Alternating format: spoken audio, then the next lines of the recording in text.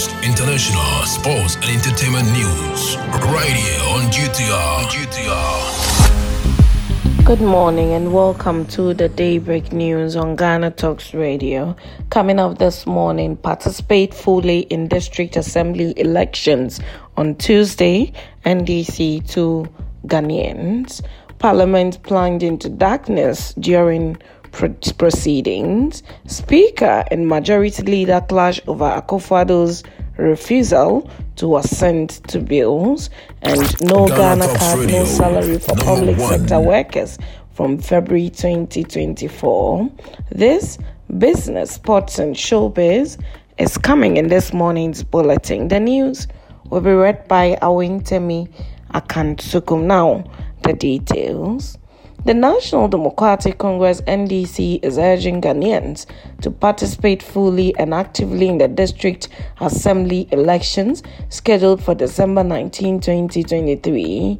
Ghanaians will go to the polls Thursday to elect new Assembly and Unit Committee members who would constitute the various metropolitan, municipal, and district assemblies (MMDAs) over the next 4 years. The national chairman of the NDC, Johnson Asidun Ketia, in a statement dated December 18, expressed concern about the low participation in previous district-level elections. He highlighted the assemblies that have been bedeviled with teething problems. The situation, he added, has affected public confidence in the ability of elected representatives, such as Assembly and Unit Committee members, to attract development to local communities, thereby undermining the local government system. The NDC national chairman assured that the next NDC government will revive the ailing assemblies. Now, there was drama in Parliament December 18 as the chamber was plunged into darkness when power to the House was briefly interrupted. While suggesting ways to ensure that reports are prepared and submitted to the House on time, the Majority Chief Whip in Parliament, Frank Anodom, was greeted with loud laughter from the minority side when the chamber suddenly went dark. The Member of Parliament for Ningo Prampam, Samuel Nate George, teased the government out loud, saying, "You will have to explain that," to which the Majority Chief Whip responded, "This is far better than what we experienced under your tenure. What is your problem? This is far better than what we experienced under you, Sam George," he added.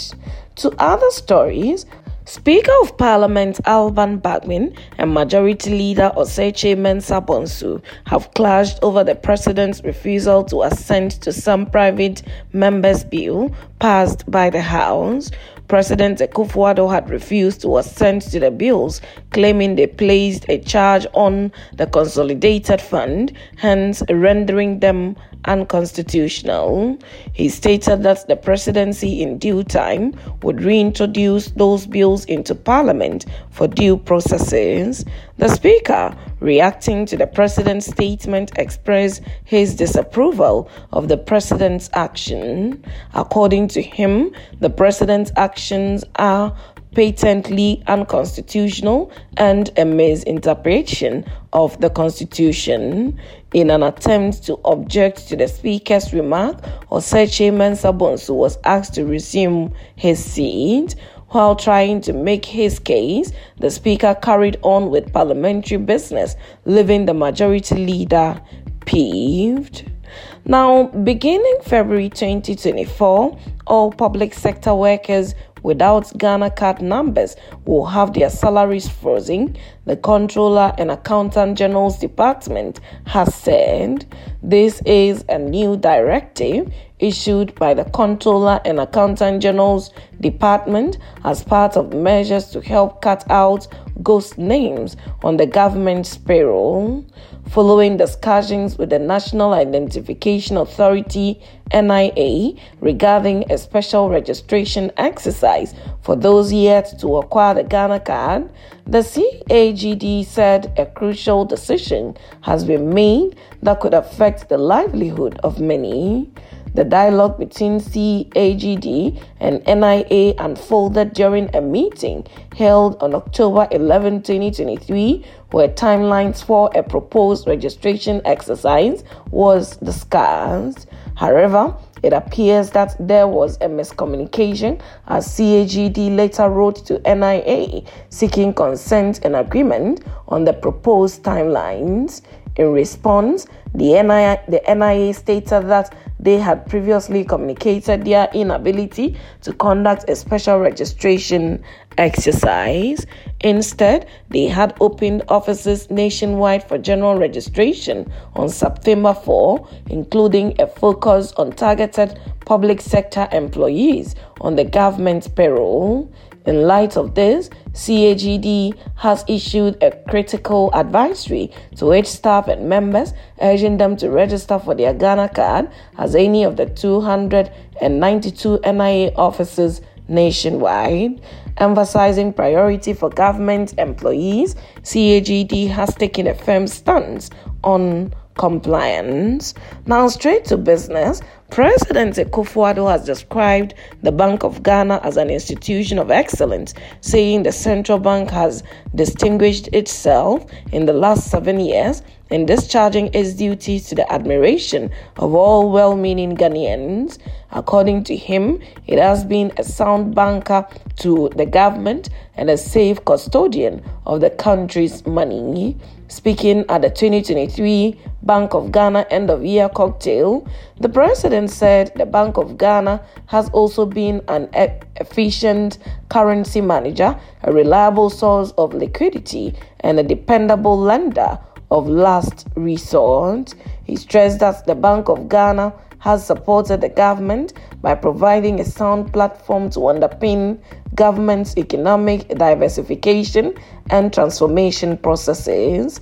According to President Akufo-Addo, there is clear evidence that inflation is being contained, stating from 54% in December 2022 to 26.4% in November 2023. We are also witnessing sustained stability of the exchange rate.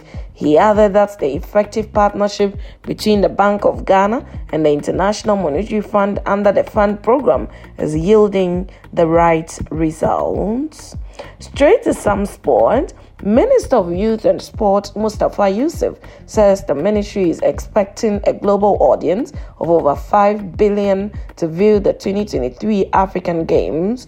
The Continental Multi-Sport event takes place in Accra from March 8th to March 23rd at the University of Ghana Stadium and Bulletin Sports Complex.